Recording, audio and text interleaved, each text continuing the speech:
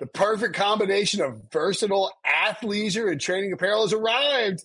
Thanks to the visionary minds of New Balance, Clutch Athletics, and Rich Paul, the designs reflect the heart of the athlete and the spirit of the community.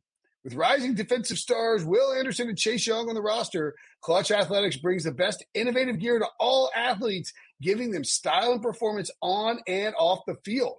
Learn more and purchase Clutch Athletics at newbalance.com.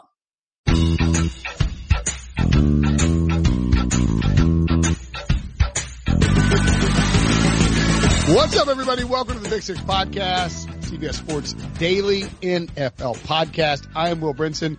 I'm the host of this show. We have 8 episodes a week. If you're just tuning in for the Monday night preview, we will break down the Jets-Patriots game in New York, MetLife Stadium. Pats are favored. That may surprise you. With Jared Dubin, then Jason LaCanfora will join us after the break to explain why he has a picture of himself in a Misfits t-shirt with Joe Biden on social media. His dog will bark several times, just FYI. And we will talk about Cam Newton, Patrick Mahomes with him, and Kirk Cousins. We will talk instead, no Kirk Cousins. We will talk, make sure to check out our Week 7 Sunday Recap podcast. Myself, John Breach, Ryan Wilson, and Sean Wagner-McGough break down all the games from Sunday. We have an early odds YouTube exclusive that is up on youtube.com/CBS Sports.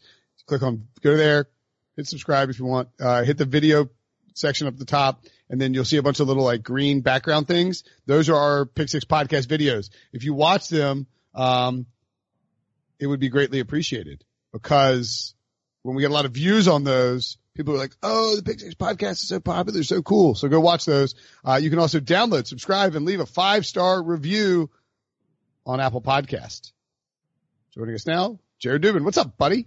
Hey, man. I feel like I have to say, just because I grew up there, this game tonight, it's in New Jersey, not New York. Oh, did I say New York? You did. I said New York, yeah. It's at the Jets, but it is in New Jersey. Yeah. I don't really get the whole tri-state area and how that whole thing works. New Jersey is a suburb of Manhattan. Yeah. That's a good point. And then like the very bottom part of New Jersey, like Cherry Hill and Atlantic City, is a suburb of Philly. I gotta say, I was up in Stamford, Connecticut 2 weeks ago, and I kind of liked it. That's a suburb of New York as well. It sure is, because it's a 45. I flew into LaGuardia. It's a 45-minute cab ride, or an Uber ride from LaGuardia. You should probably never go to LaGuardia again. It's the worst place on the planet, probably. It is absolutely. And you know what the worst thing was? And I don't want to, veer away from our preview of the Monday night game, but since we are talking about the Northeast, I had for whatever reason my ticket got a little askew. My TSA pre did not get assigned to my ticket. That's fine, no big deal. I can go. I'm a blue collar guy. I can go through regular security with everybody else, except on the way back home, it meant going through LaGuardia, security with my shoes off, and I forgot to wear socks. That's a rookie mistake. Yeah, I was just sitting. Oh god, I was just sitting there oh my god, my feet are being eaten alive by slime or whatever it was. And by the way, they should sell socks somewhere in the airport so that doesn't have to happen. As soon as you get through too, you see that there's a hot bar. It's like, who's eating that hot bar? What do you mean? What do you mean you're gonna scoop up some or it's anyway, we don't need to talk about LaGuardia. Let's talk about the Patriots and the Jets. Does this feel like with the return of Sam Darnold that the Jets have a chance? I came into writing my preview piece on this game thinking that the Jets were probably going to keep it close because of how good the offense looked last week, and just through the writing of it and watching more of the Patriots defense to confirm that some of the numbers I found were actually real, it convinced me more and more that it's not going to be that close. The Patriots defense is just way too good, and I just can't see really anyone other than the best offenses in the league moving the ball against them at all. And I don't think I think the Jets will very obviously be better in this game than they were in the first game when Luke Falk was playing quarterback and was 12 of 22 for 98 yards and a pick. But I don't think that they have enough to really move the ball consistently against the Patriots defense. You basically need to break a big play to score on them, and they don't give up big plays. They sure don't. They sit back and they smother your receivers, right? Yeah, I mean, I'm going to read you some numbers right now from the Patriots secondary. I swear they're all real numbers. Like, none of this is made up, okay? So there are 94 cornerbacks who have played at least 100 snaps in coverage this season, according to Pro Football Focus. 4 of them are on the Patriots, okay? Okay. J.C. Jackson ranks first in passer rating allowed, 15.8 passer rating on throws in his direction. Stephon Gilmore ranks 5th, 48.3. Jason McCourty ranks 9th, 54 passer rating on throws in his direction. The worst cornerback on the team so far has been Jonathan Jones, 84.5 passer rating, 32nd in the league. Wow. By the way, he's averaging allowing 2.8 completions for 33 yards a game, and he's the worst cornerback on the team so far. But that's insane. And here's an even better one. I swear this is real. Devin McCourty and Duron Harmon have been targeted a combined 9 times. Do you want to guess the stats on those 9 throws? This is it's the craziest thing I've ever heard in my life. 0 completions? They've allowed 4 completions for 21 yards on 9 throws. Okay. All 5 other passes have been picked. Whoa, what? Yeah. They've intercepted more balls than they've given up in terms of passes. All right, so this is kind of interesting. I'm just curious about your philosophical take on this. I ended up I was down with it was my mom's birthday this past weekend, and then we visited her, and they had some friends down there. They were doing like a whole thing. And I was explaining to my dad and one of his very good friends, as we were up drinking some wine later in the evening, watching some college football, that what Bill Belichick has done and how this is like Bill Belichick's it's his opus, right? Like he has created, he was ahead of the curve on analytical production or analytical decision making in terms of building a defense from the back in. Like he went out and got all these cornerbacks, and as a result, he now has this group that plays in like almost seamless fashion now that they've had 2 or 3 years together, and he finally has the defense that he's always wanted. Do you agree with that? Yeah, I mean, this defense is by the way, they lost Justin Coleman, who was like one of the best slot corners in the league, and they just missed absolutely no beats, and their corners are still amazing. Like, the linebackers are playing really well. Jamie Collins is back and is playing like out of his mind. Like, he was terrible for the Browns and then comes back to New England, is making like no money comparatively, and he's just been ridiculous again. Dante Hightower's playing great. I mean, the whole, like, at this point, it's more of a back 7 instead of a front 7. Like, you really should include the linebackers with the defensive backs rather than the guys who play up front, just because of the way things work now. And the whole back 7 is just playing unbelievably well for this team. Like, the only guy you can really throw at is Patrick Chung, and he is basically just sitting in the box, letting running backs catch the ball in front of him and tackling them right away. It's pretty unbelievable what these guys are doing. Nobody's open ever. For some reason, teams are throwing at Stephon Gilmore more than any of the other cornerbacks, and it's not successful at all, but it's even less successful throwing at the other guys. So I don't even know, like, it's incredibly difficult to get anything against them. And I mean, the front is playing really well too. It's not like the defensive front has been bad. Like, I don't know. This is one of the best defenses I've seen in a very long time. So do you think it is, and we'll get to the Jets offense in a second, but do you think it's a result of what percent of the Patriots' success would you ascribe to them playing the softest schedule we've ever seen out of the gate? I don't know. 10%, 20%? I mean, how much does the schedule contribute for any team? However much that is, that's how much I would ascribe to the Patriots. Okay. I don't think it makes any more difference than it does for anybody else. They're just dominating teams. It's like not even close. Yeah. No, I mean, look, I don't disagree with you. All right, what do the Jets do then? Because I do think, at least with like Darnold and the check down offense that they like to operate, that they can potentially create some drives here using Le'Veon Bell, using Jamison Crowder, dinking and dunking, maybe take a shot every now and then to Robbie Anderson, like down the field off play action. But like they could sort of creep and crawl their way down the field, right? Maybe? Yeah. I mean, the thing about this Patriots defense is the dinking and dunking is what you have to do, and you can't miss ever. Right. They force you to be perfect. Yeah. I mean, if you miss, it's going to be picked, or you're going to get sacked, or you're going to turn the ball over. I mean, you basically have to make a perfect throw in like the 6-7 yard range and just keep doing that all the way down the field because they don't give up big plays. The only big play they've given up really this year is that, like, what was it, like the jet sweep to, what's his name, Sims or Wims or whoever on Washington, and he broke like 17 tackles all the way down the field. And then I think Golden Tate had like a decently long touchdown toward the end of the game last week, which is like really the only the only actual passing touchdown. It was a missed tackle too. It was a BS play. It's really the only like legit passing touchdown that they've let up all season basically.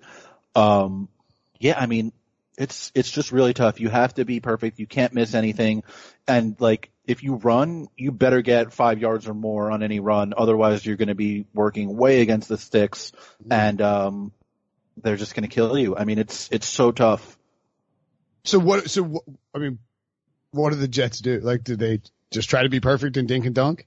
Yeah, I mean, I think you kind of have to. I don't know. The offensive line has not been very good. Yeah. Some of that is, that Luke Falk was playing a bunch of games, and they had, Trevor Siemian before that for whatever it was. Like, I guess he didn't even really play like half the game, right? Trevor Siemian played week 2 against the Browns on Monday night for like he right before the first half ended, he basically broke his ankle, I think.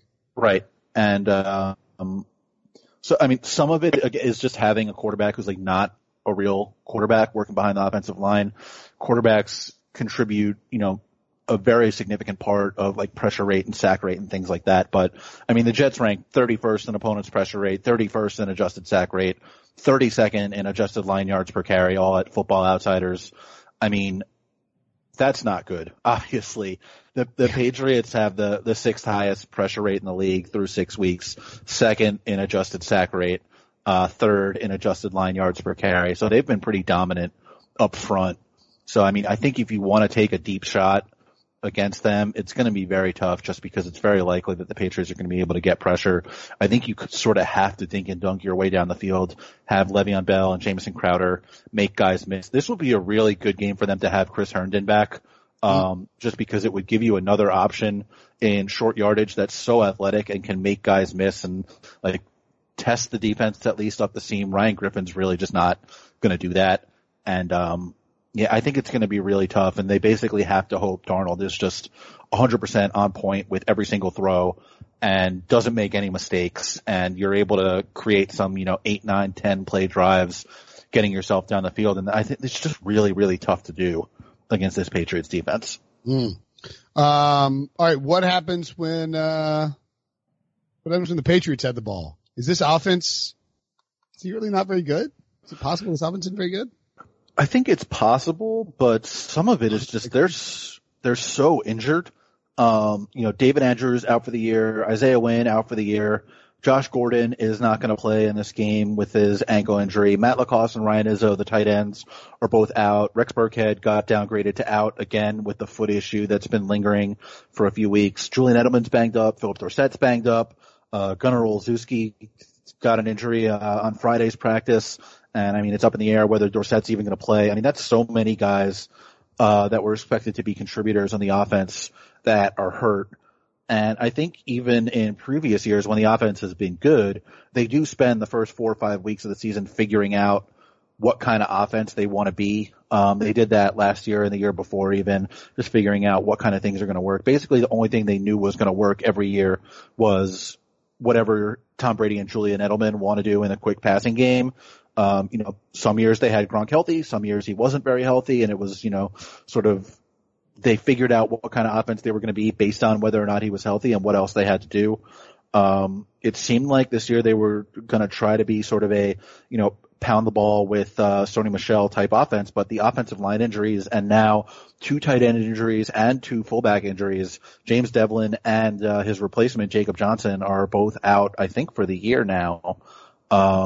Yeah, I mean, it's they're still very much figuring themselves out, but they are the highest scoring offense in the league anyway.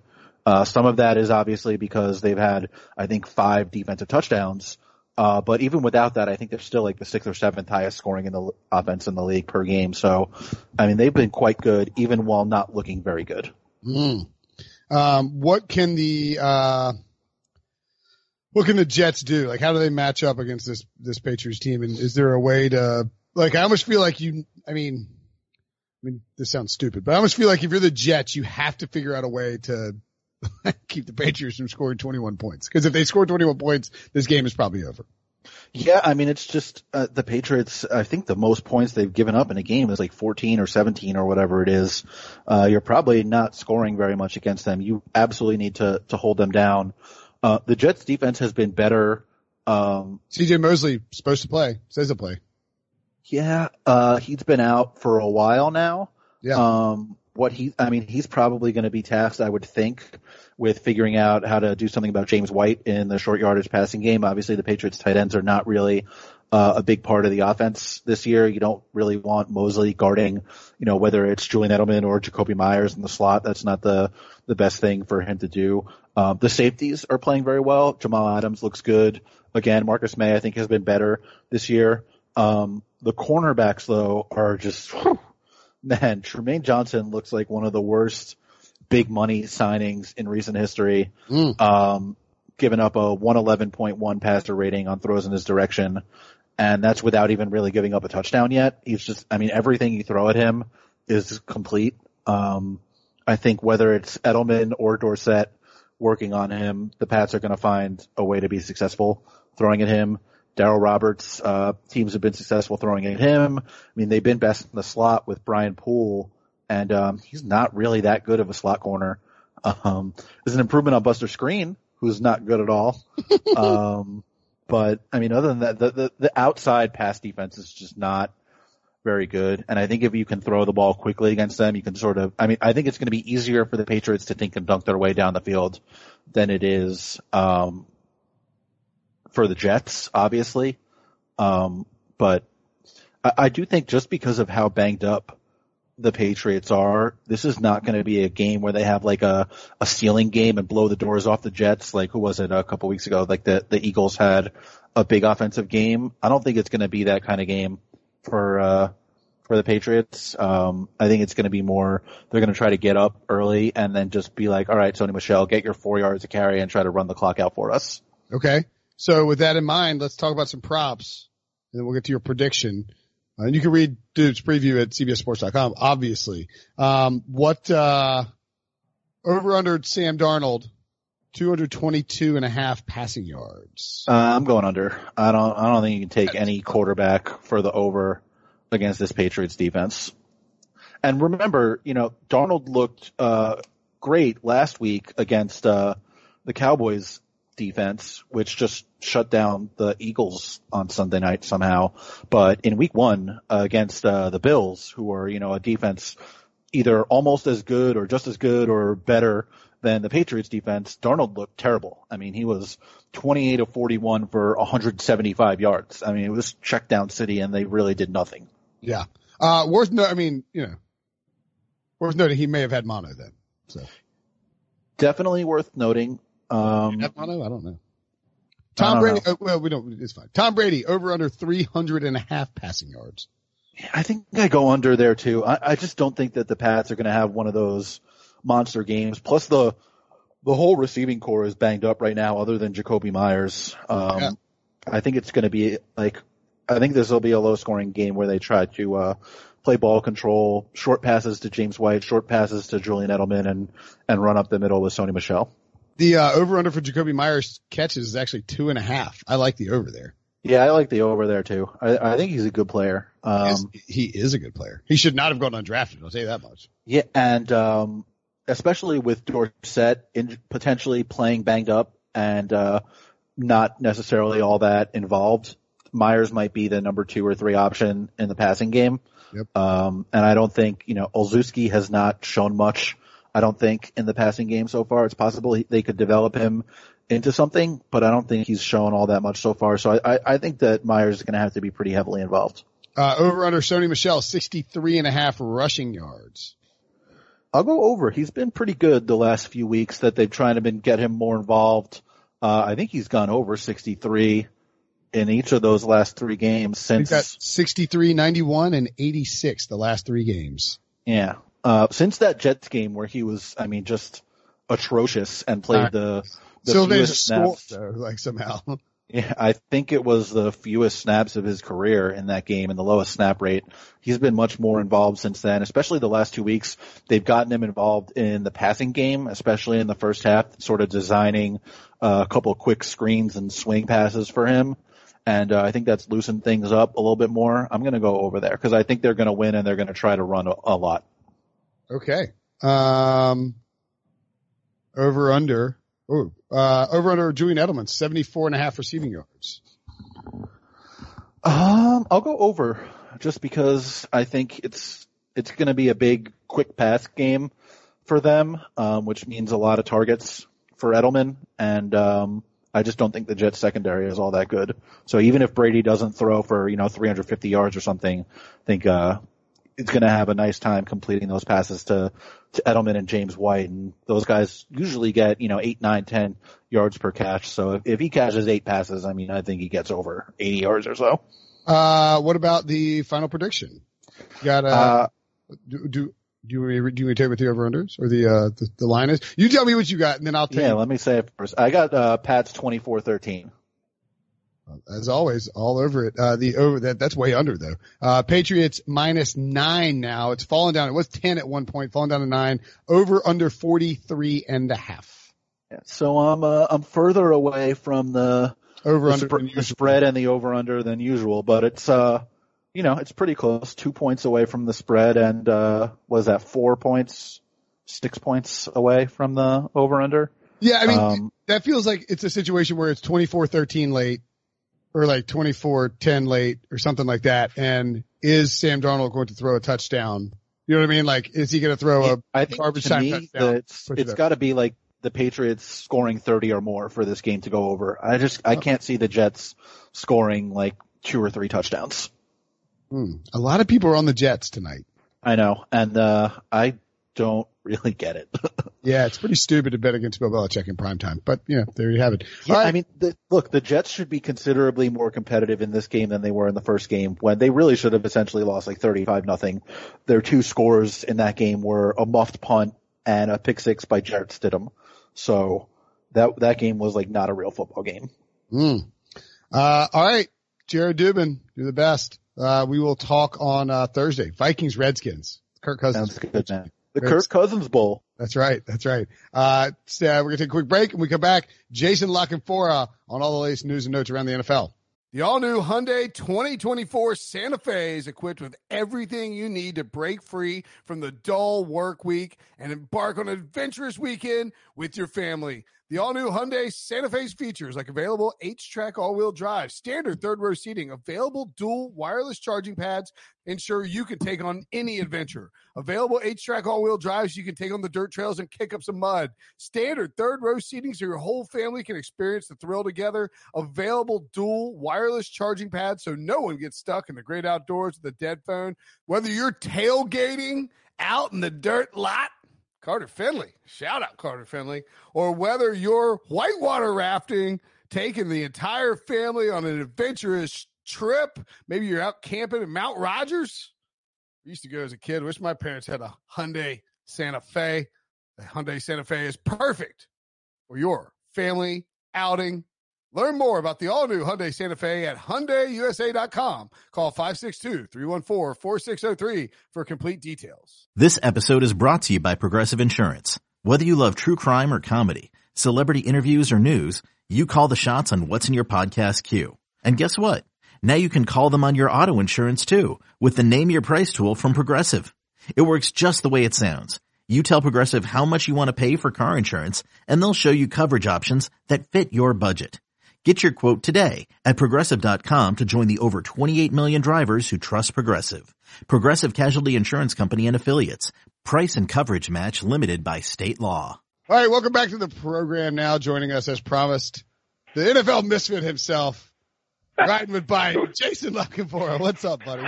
You know what? I prefer that term much more than insider. I've always hated that term. Yeah, I still hate it. I cringe every time I hear it, or God forbid say it, but it is what it is, I guess. Well, it is your technical title, unfortunately. You are the CBS Sports Technical Insider. Yeah, like sometimes can you just call me a reporter? You know what I mean? Like, whatever. Gesundheit. Yeah, sorry, dog.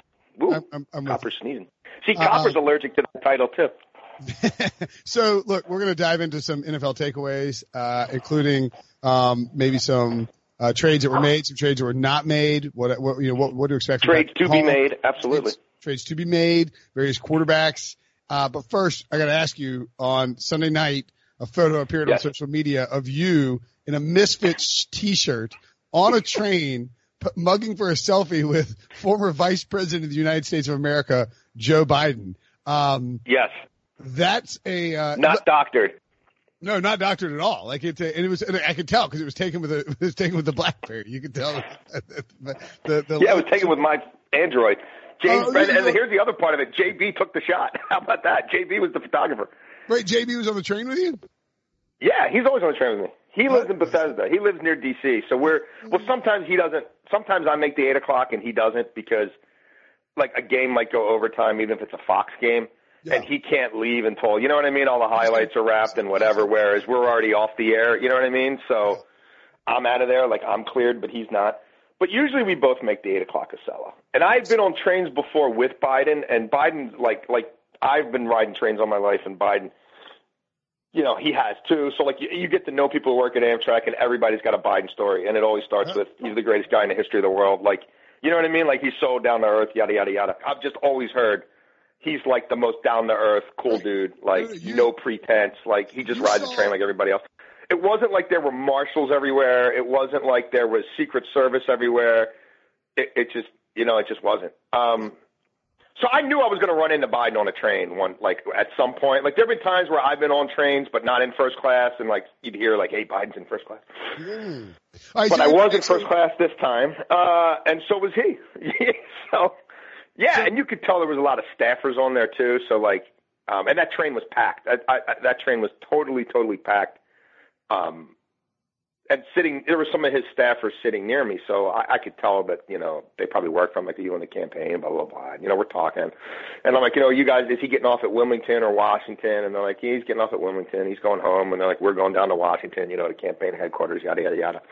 And I'm like, you know, I've always heard like it's not a like, you know, he's cool with like taking a selfie or a picture, whatever. Like, oh, totally.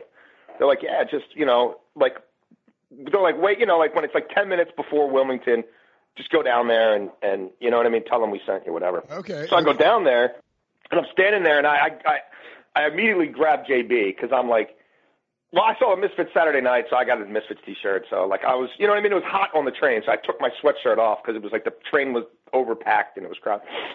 So whatever. But so I'm like, JB, hey, I'm going to go, you know, ask Mr. Biden for a picture. Do you mind taking it? He's like, of course.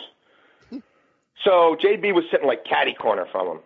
So I go down there and I'm kind of looking for a while and I don't want to interrupt. And he sees me and he's like, hey there. And I'm like, hey, Mr. Biden, would you mind if I took a picture?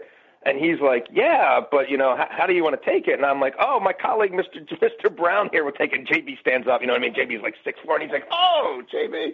So I was good. So at that point, you know what I mean? At that point, I'm golden. So you're like, my colleague James Brown is going to take it, and JB stands up, and he's like, I mean, like he obviously, I mean, I'm not suggesting he should. He knew who JB was. He knew who JB was. Yeah, I mean, JB's the face. I don't think he had a damn clue who I was. Not that I would expect him to. You know what I mean? I just want to get a picture. Like, I didn't care one way or the other. I don't think he had any idea who I was. And like, there was another dude I'd been talking to who came down with me. So then I'm like, Mr. Biden, you know, could my friend here get one? And so then I took that guy's phone and I took the picture of that guy with Mr. Biden. It's awesome. I went back to my seat. It's a great picture. And it should be is it your Twitter avatar yet? I assume it is. No, it's not. I don't know. The one with me and Snoop Dogg, I have a hard time. That one hasn't been knocked out yet, the background. You know what I mean? I think I'm riding that one. I don't even know if I know how to change the background at this point, to be honest, anyway. So I'm probably just rolling with that one forever, I guess. Yeah, but the little picture, I've got my kids on there now, the two boys. I don't know. Yeah, go with the kids. It's just, like,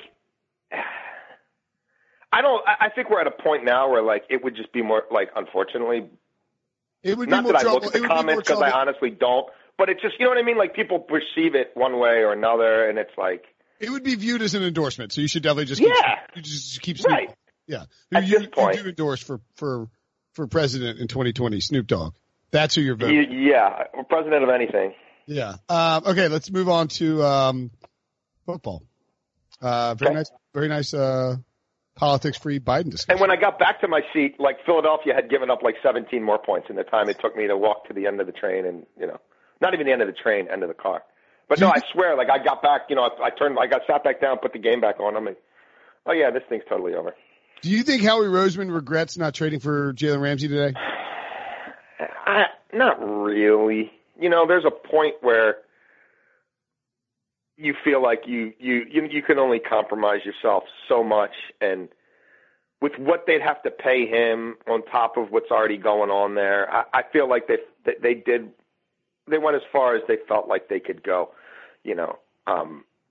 There were people in that organization who, when I reported 2 weeks ago that there were 2 ones on the table, sort of discounted it. And then like 5 days later, one of those people doubled back to me and they're like, you know what, you were right. And I'm like, yeah, and I'm still right. And like, that's what it's going to be.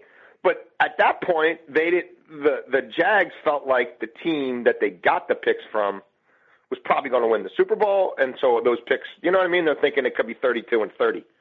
And the Rams aren't, I'm sorry. They're not winning the Super Bowl even with Jalen Ramsey. And in that division, they still, I know everything that happened yesterday. I get it. It's a snapshot. But when you pan out, and look at the whole terrain and what's to come, they still might be the third best team in that division. Well, so that's why Jacksonville took that offer. I mean, it's like. Yeah. Well, look, there's 2 good teams in the NFC South. There's 3 good teams, maybe 4 good teams in the NFC North. There's 3 good teams. No, there's not. Okay, 4 teams in the NFC North? Okay, I mean, look, the Bears are 3-3 and they're not very good, but they could still make a playoff run. No, they can't. Okay, well, we can get to Trubisky in just a second. But who at quarterback? Well, Andy Dalton. Nick Foles, Andy Dalton. Who's the quarterback? Or can they make a trade?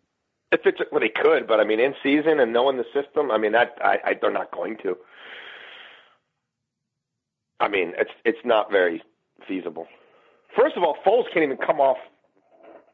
He's still at least 2 weeks before he can even come off IR, right? Yeah. And all that money, they're not going to do that. They're stuck, man. You can't win in this league without a quarterback. Sorry. The Bears are not good. And the Lions, as much as I like the Lions' fight and spirit, they found ways, and it's not always their fault, but regardless, the L or the T has come in too many instances where it shouldn't have. They should have beat Kansas City. They should have beat Green Bay. They should have beat Arizona. They didn't. And with the way the Vikings are playing and the way the Packers are playing, I think the Lions are now in trouble. And again, I say that as someone who believes in them and thinks they legitimately should be first in that division. The reality is they're not. And Green Bay and the Vikings are formidable, especially on the defensive side of the ball. Yeah, Green Bay and Minnesota are playoff teams, right? I mean, Minnesota's 5-2. The Vikings, I'm actually currently currently right now, in the middle of a fight with Pete Prisco, who you don't say. I tweeted out that people are like all back on board Kirk Cousins again, right? It's like he wins 3 straight. He's playing awesome. First quarterback in NFL history with 300 plus passing yards, 130 passer rating or better in 3 straight games. They light up the Vikings. I mean, they light up the Giants. They light up the Eagles. They light up the Lions. They got the Redskins, Chiefs, Cowboys, and Broncos before their Week 12 bye. They should win all 4 of those games, and they should go 3-1 at worst, unless Patrick Mahomes magically returns in time for Week 9, which we can get into in a second. The Cowboys game is on prime time, so I'm assuming that people will bash Kirk Cousins if he doesn't win that game. Yes. Same thing with the Seahawks game after the bye in Week 13. But by and large, we're at a point where people are backing Kirk Cousins. He leads the NFL in terms of yards per pass attempt. They're using a ton of play action. He's throwing the ball down the field to Adam Thielen and Stephon Diggs. He looks awesome. I would be really surprised if either of those teams missed the playoffs, right? I mean, and that's agreed. So you're looking Go look at the Vikings at home too. Like, good luck winning there even in January. Defense is especially stifling at home. Like they've got a real home field advantage. RJ White and I have been talking about this for like 2 years now. Mike Zimmer's record against the spread and straight up at home is impeccable. I mean, like it's the best home field advantage in football. When you look at the Packers at 6-1 with Aaron Rodgers finally starting to get this offense, the Chiefs on deck with no Patrick Mahomes more than likely, the Chargers up after that, the trash team, Panthers, then their week 11 bye. They have the Redskins after the bye, the Giants after the bye. I mean, this is a team that's going to get to 10 wins easily. So in my opinion, and barring a total and shocking like collapse via injury related issues, you're probably looking at a situation where in the NFC you have 4 playoff spots available, right? Because you're going to get if we slide those two in. Well, I mean, that's what I'm saying. Like, I think really 3 playoff spots available because you have to assume the 6-0 49ers are going to find a way not to miss the playoffs, right? Right. Agreed. And maybe the 6-1 Saints. Look, the Saints are. I mean, I think this. I mean, the Saints are. I'm comfortable saying the Saints are in. So there's a good. I would slot 3 teams in. All right. There is going to be a team or two who miss in the NFC who would wipe up most of the field in the AFC. Correct. So let's say if a Panthers team, like you could have a really good, solid Panthers team with a top 3 MVP candidate, like miss on a tiebreaker, and that team would wipe up pretty much anybody in the AFC and maybe the Patriots too. Like on their day. Yeah. Like could they stonewall the Patriots offense and win a grudge match with McCaffrey touching the ball 40 times? Yes. All right, well let's run through this and bear in mind that we could be wrong. But looking at the NFC. Never. Oh, wait, so what was your fight with Prisco, though? What was he saying? I tweeted about Cousins and Jamie Eisenberg, who's the king of all instigators. Oh, God, yeah. Takes a picture of it. He's like, you should at least tag Pete if you're going to call him out. And he's like, Will changes with the wind. I was like, I picked him to win the Super Bowl. I've been on board the Cousins bandwagon since the beginning of the year. I was like, you're the one bleeping off Russell and Cousins the last 2 weeks. And Pete's like, you think he's good? Look at what Russell did. He sucked. I was like, you're the one changing with the wind, you clown. Like, you're the one who is out there publicly like, Russell's the MVP. I'm so sorry. I insulted Russell. And he said that, he says a bunch of stuff and then accused me of taking a weekend off because I went down to see my mom on her birthday this weekend. Like F off, clown. So, clown. I love Pete. I know, he's the best. So anyway. He is the best. But look at the NFC. Dude, I'm just telling you, that airing of grievances was this year's – you like that moment for Cousins. I think sometimes he needs that to get his edge back and to, you know what I mean, stop being such a pleaser and stop worrying about ruffling feathers and stop worrying about what the head coach thinks and throw the damn football downfield. Let it loose. And when he does, he can make some plays. Let's see what he can do in December and January. But the Vikings are going to win a lot of games, and he's going to put up really good numbers because they've got a lot of pieces there. And they're also running the ball like a mofo. They are. Dalvin Cook leads the league in rushing, 725 rushing yards. So if we assume that one of the Cowboys or the Eagles is going to win the East, and probably not. I think that's a one. I think you better win that division. That's what I'm saying. I don't think they're getting 2. That's what I'm saying. I think that's a one team division. In the North, Packers and Vikings are both getting in. Yeah. In the West are the 49ers and Seahawks both getting in. Bear in mind they haven't played each other, which is kind of interesting. Yeah, I think 2 teams probably get in from that division. I mean, and it could be the Rams. I mean, the Rams could take off. I don't think they will, but they certainly could. They could be 5-2. If they kick that, if Zerline makes that field goal in Seattle, they're 5-2. The Seahawks are 4-3, and the Rams have the Bengals at home this week. So, yeah, they could. I mean, I'm just saying, like the outlook. And then real quick, while I'm thinking of it, a memo to anybody in the Seattle front office or coaching staff who might be listening.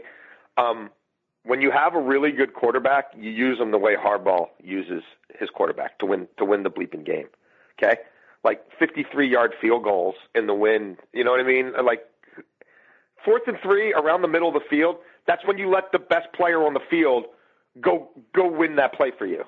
You don't try a second-rate field goal kicker attempting something probably out of his range on a perfect day on something that is a suboptimal kicking day. Like, come on, man. Like, let Russell Wilson win games for you. He will do it more often than he does not. Like, my God. I'm with you 100%. What do you think that game, Baltimore beating Seattle in Seattle with Lamar Jackson posting? I know that his numbers aren't great, 9-20. I don't care. I watched the game. If you're talking today, Monday, about his stats and complaining about his stats and pumping up his lack of passing stats for why he didn't have a good game, you're a moron who didn't watch the game. Right. What do you think that did for the MVP race in terms of, bringing Russell Wilson back, pushing Lamar Jackson up? I mean, yeah, I don't know, man. Russell Wilson's a clown. There's so much. We're not even halfway in. You know what I mean? Like, there'll be so many more twists and turns. Sure. I also think who exactly votes on that one? You know what I mean? Like, ooh, that's a good point. There's certain people. There's certain people in this business who. I should probably just shut up. I don't. Ironically, it's a dog whistle situation, so that's like maybe all this Lamar talk is causing Copper to go nuts. No, it's just we're getting work done in the house, and there's nowhere I'm running. There's nowhere I can go now, unless I go outside. You're fine. But it's loud out there too. But yeah, I mean, look, I just think that certain people are held to standards sometimes that will always prove in the eyes of some to be unattainable. Okay. So I need to see the list of voters. Because not everybody who has the ability to vote on some of these awards knows what the hell they're doing. I think Kirk Cousins and Dak Prescott are on the fringe of that MVP stuff talk too, and that they'll work their way into it if those teams win their division. Aaron Rodgers as well. Who should make a trade? What trades do you see that you? I don't think. I mean, Kirk Cousins. I guess you'd put in the camp of a defender, but like they tried to win a game without him attempting double-digit passes. Like, I'm not saying I condone that, but like that was the reality, and they won the game. And then they won, and then the next week he only attempted 13, and they won. If they don't think he's an MVP, you know what I mean? Like, I don't care what numbers he puts up, and when it's only a 16-game sample size, you know what I mean? They basically tried to win despite him the first month of the season. You know what I mean? A good quarter of the season. Yeah, unless he literally, you know what I mean? Unless he literally looks like Aaron Rodgers the rest of the year, every single week. I don't know how we could be saying Kirk Cousins is the MVP. I mean, if he averages 325 passing yards per game for the rest of the season and he completes 76% of his passes, with 3 touchdowns and no interceptions. Yeah, like that's what I'm saying. Like if he plays at a level, I mean, that's not even Aaron Rodgers. I mean, that's basically perfect. I mean, since the airing of grievances, I think he's completing like 70-odd% of his passes. He's got 11 or 12 touchdowns in 3 weeks and 1 interception. And he's throwing for like 330 yards a game. I mean, yeah, if he keeps that up, which, I mean, Chicago has their number. You know what I mean? Like, that's a bugaboo for them. And you've got that Packers defense again. And, yeah, if he does that, then he's the MVP. But literally, like, he would have to do that every single week. I don't think that's feasible. Probably not, but to offset the fact that they literally, you know what I mean? Like, all that stuff in September happened. Like, I saw it. It was ugly. Yeah, I'm not gonna get that worked up about it. I mean, they curb stomped Atlanta in week 1. I get he only attempted 10 passes, but like, he didn't have to. You know what I mean? Like they won 28-12. It was laughable, and it wasn't even that close. The at Green Bay and at Chicago games are concerning. I get it. I get it. I mean, if he can't go on the road and beat a decent defense or a decent team. No, the Chicago game was, I mean, that was an atrocity. And the other game they won with him completing 13 passes, I think. I mean, 15, yeah, against Oakland. I mean, but like, if you're winning by 20 points because your defense is scoring and Dalvin Cook's running wild, like, well, okay. I mean, I don't know. I don't know. How many league MVPs are apologizing to their number one receiver in week 5? I'm sorry. Look, if there's a tiebreaker, only so many guys win this award. Like, I don't. All right, let's talk about two guys who did win the award who are missing time with injury. What I know you reported on this on Sunday. What's the timeline for Patrick Mahomes returning from injury? Yeah, I'm told it's a 4 to 6 week situation. Does that mean that's what they'll ultimately adhere to? No, because they're continuing, you know what I mean, to get different opinions. And then does something happen in that time frame that pushes it back? We don't know the answer to that. But that's sort of the hope. And how literal is it? You know what I mean? Well, a week is 7 days, and they play it on a Thursday. You know what I mean? So it's like, okay, you start counting up 28 days or whatever. And so maybe is he back because they're playing on a Sunday or Monday that week, and the injury happened on a Thursday. But he's they're going to be without him for a while here, and I guess the good news is Henne comes off. It looks like he'll be ready to come off IR week 9 when he's eligible. So you've at least got two veteran quarterbacks in the mix instead of, Pat Shermer's son. Like that. The scenario for them this week might just be, Shermer gets elevated from the practice squad and that's it. I mean, maybe they sign another body, but so getting Henne back will at least give them some volume, right? Yeah, I mean, yeah. But they don't. It is what it is. I mean, can this be another Jacoby Brissett, Kyle Allen, Teddy Bridgewater situation, or are we looking at what it normally looks like in this league when you lose a top flight starter, which is you're hoping and praying you can tread water and be somewhere around 500 while that guy's out, not storming to the top of the division. Yeah. And I don't know, man. I don't know. I think this is not going to play out like those other ones. Really? I'm sorry. Well, I mean, Andy Reid's done this before. Now the problem for this Chiefs team is that they have the Packers on Sunday night at home. They're underdogs at home against the Packers on Sunday night. And we got screwed because we should have gotten Rodgers-Mahomes. Like with Rodgers coming off that game and Mahomes playing really well. So that stinks. Then you have the Vikings at home. That's a tough matchup. They're going to be underdogs in that game, assuming Patrick Mahomes doesn't play. It's 1:00. Kirk Cousins is going to light up your defense, pal. Then you're at the Titans and at the Chargers. I mean, I would assume that he's not coming back till after the bye. I mean, you have to play this smart. You're 5-1. You're 5-2, right? Yeah, I don't know. I think it's just going to depend on where he is at that stage and what the doctors say. And I don't know that you just do an extra week because it's there. I don't know. I mean, I think it's going to be a purely medical situation. And once he's cleared to practice, it's because they think he can practice. And then once he's cleared to play, it's because he's cleared to play. I don't know. They better not screw this up. Don't rush him back. No, I don't think it's anything. I'm not insinuating that at all. I'm just saying, like, the idea that, like, we'll just do an extra week because it's sitting there. I don't know that that's the reality either. And I don't know that they're going to have that luxury. Well, they got a pretty good break, and I pointed this out on Twitter and on the podcast yesterday, but, like, the fact that they beat the Broncos after Mahomes got hurt, the Chargers pooped all over peed down their legs like they do every week, and the Raiders got blasted by the Packers helps them in a tremendous way.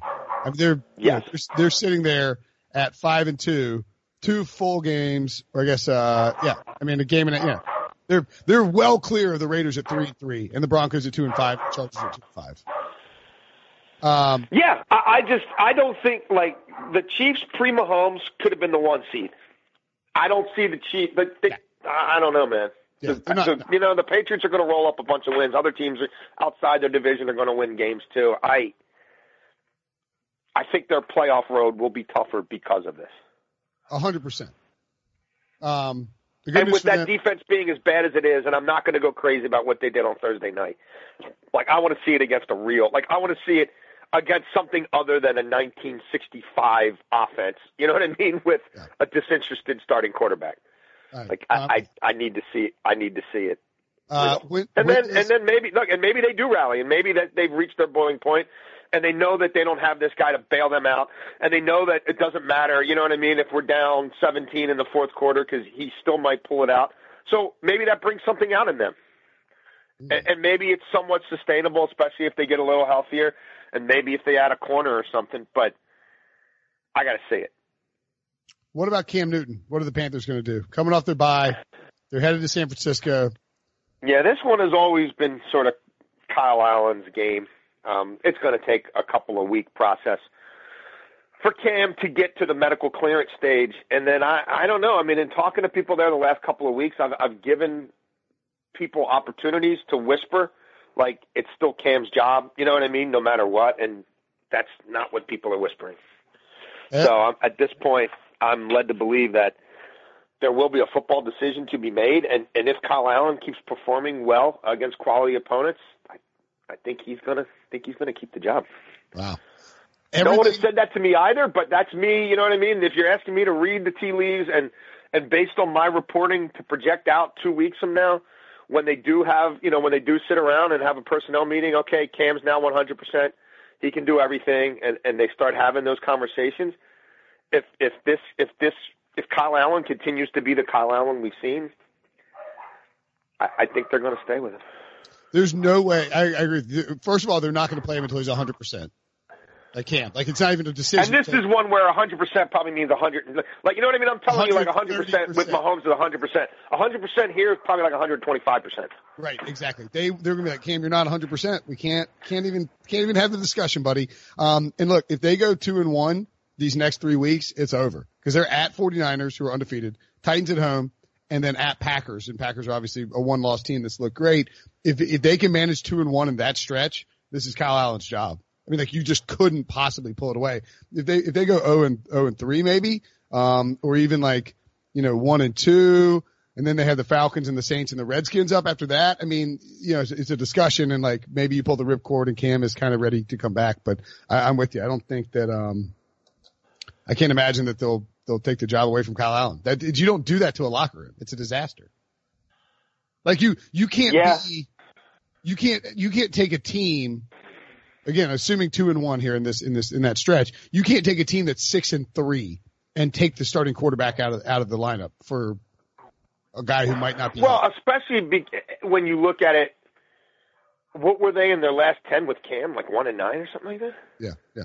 I think it's easy. All right. And not that it was all. No, I'm not saying all that is on him. I'm not using quarterback wins, but the reality is they came out of that Thursday night situation, right? And there were people who. Not in that organization, but people in that community who felt like the whole thing was about to crumble. You know what I mean? Like that it was, oh my God, we've won one game in the last 8 months and we couldn't even beat Tampa at home on a short week. And now Cam's hurt and the owner might blow up the whole bill. You know what I mean? Like that's where they were.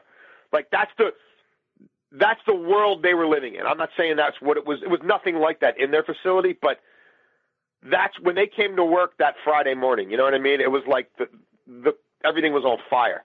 No, you're and to go from that to this, 100% correct. To go from that to this, unless this, you know what I mean? Like if San Francisco goes out and shuts them out, you know what I mean? Like, which could happen. But if this kid continues to look like a highly functional winning quarterback, I don't think they make the change. I'm with you. All right, next week. Man, it's already the end of October. The season's rolling along. We have the trade deadline coming up Tuesday, October 29th. JLC will join us Monday morning. We'll preview the trade deadline. Maybe there'll be some more deals between then. In the meantime, stay out of trouble. Watch out for vice presidents on trains. Yeah, I think I'll be. If I run into, well, I'll put it there. No, don't put it. Dan Quayle is on the Amtrak with me. I ain't taking a picture. I'll put it to you that way. There will be no photographic evidence of that. I don't need that one. The legendary Dan Quayle. What was it that he couldn't spell? Was it potato? All right, tell Copper we said what's up. We'll talk next Monday, buddy. All right, buddy. Have a good week. Thank you. Every sport has their big, juicy controversy. Boxing has the Mike Tyson ear bite. Cycling has Lance Armstrong. Baseball has its steroid era. Curling has Broomgate. It's a story of broken relationships, houses divided, corporate rivalry, and a performance-enhancing broom. It was a year I'd like to forget. Broomgate. Available now.